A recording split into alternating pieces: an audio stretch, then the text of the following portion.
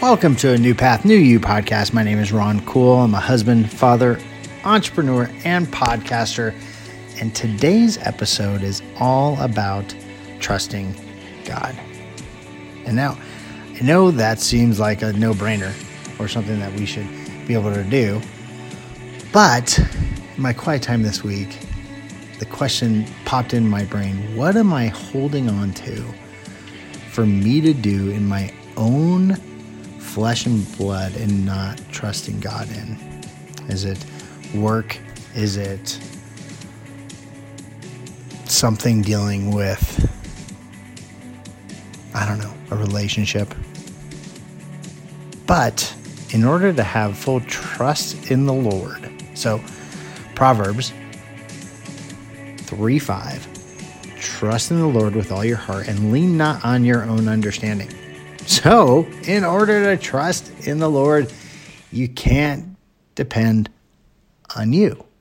And I know that's the hardest thing for me. I was having conversations this week multiple times around how I am still gripping on something and trying to figure it out on my own.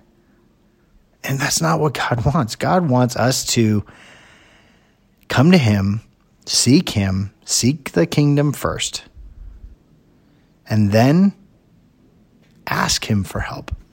So, 7 steps to make sure you're leaning on the Lord. Number 1, don't depend on you, which we just talked about, because I will tell you, that was the hardest one for me. I'm a fixer. I want to fix it. I want to just go nail these things out. Like, I can do it. But if that's not God's will or not in His timing, it's not going to stay. It's not going to last. The next one is cry out to God. Surrender to God. And I was talking to a couple guys this week, and that's the hardest piece for, I think, guys right now. It's just surrendering, just in general.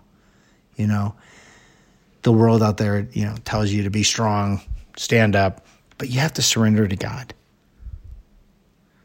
Proverbs 3:6, in all your ways acknowledge Him, and He will make your path straight. So, don't lean on your own understanding. Reach out to Him and acknowledge Him, and He will make your path straight. So that's number 1 and number 2. Number 3, run from evil. Proverbs 3:7, do not be wise in your own eyes. Fear the Lord and shun evil. The enemy will put things in your brain that you think you're going to fix something that might be the easiest way of fixing it, but it's probably not the right way to fix it or a godly way to fix it. Okay? Number 4, and I've talked about this multiple times, Proverbs 3:9-10, honor the Lord with your wealth, first fruits of your crops, then your barns will be overflowing and your vats will brim over with new wine. Number 4, put God first in your life. If your vertical is right and your relationship is right with the Lord, it's amazing how everything else falls into place. I was talking with Pastor Jacob this weekend, my pastor, and he was talking about the rhythms of ministry, and you have to put in rhythm and rests so that you can be what the church needs you to be. And it was such a great conversation. But anyway, I digress. Number 4, put God first in your life. If you are not spending time with the Lord, first, you need to start your day off that way. I've told this story multiple times. I'm going to say it again. When Rachel and I tried to fit God in, we never had our God time. It always didn't fit into our day. We didn't have enough time to do it. However, when we were committed and we said, no, God is first, we're starting the day with God time. Guess what? We still finished everything else that we need to finish. But we started the day off right.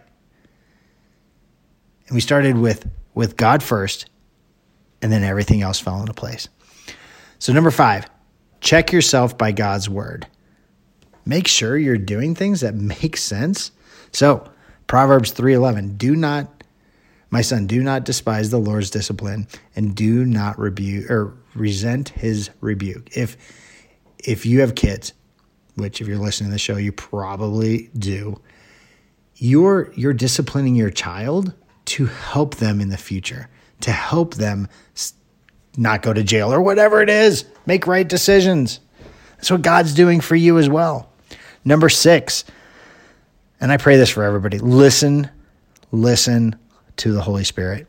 You have to put yourself in a position during that God time where you're not just talking or asking or doing things, but you have to pause and listen.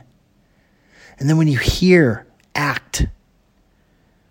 But listen for the Holy Spirit. Number 7, rest in God's love. Know you are loved. Know when bad things happen, go to him and he will take care of you. He is your refuge.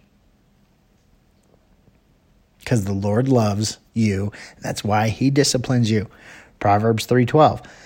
Because the Lord disciplines those he loves, as a father, the son he delights in. So, number 1, don't depend on you. Number 2, cry out to God. Number 3, run from evil. Number 4, put God first in your life, above everything. Everything. And that was hard for me. Number 5, check yourself by God's word. If you're in God's word, follow up and see if it lines up with God's word, with what you plan to do or you're going to do, and commit all your plans to God. Number 6, listen to the Holy Spirit. He is guiding you, but you have to have discernment and listen for the instruction, and then rest in God's love. Guys, I hope that helped today, and I hope that will help you take steps to trust in the Lord with all of your heart. And I cannot wait to see what God is doing for you on your new path for a new you. My name is Ron Cool. Hope you have an amazing weekend.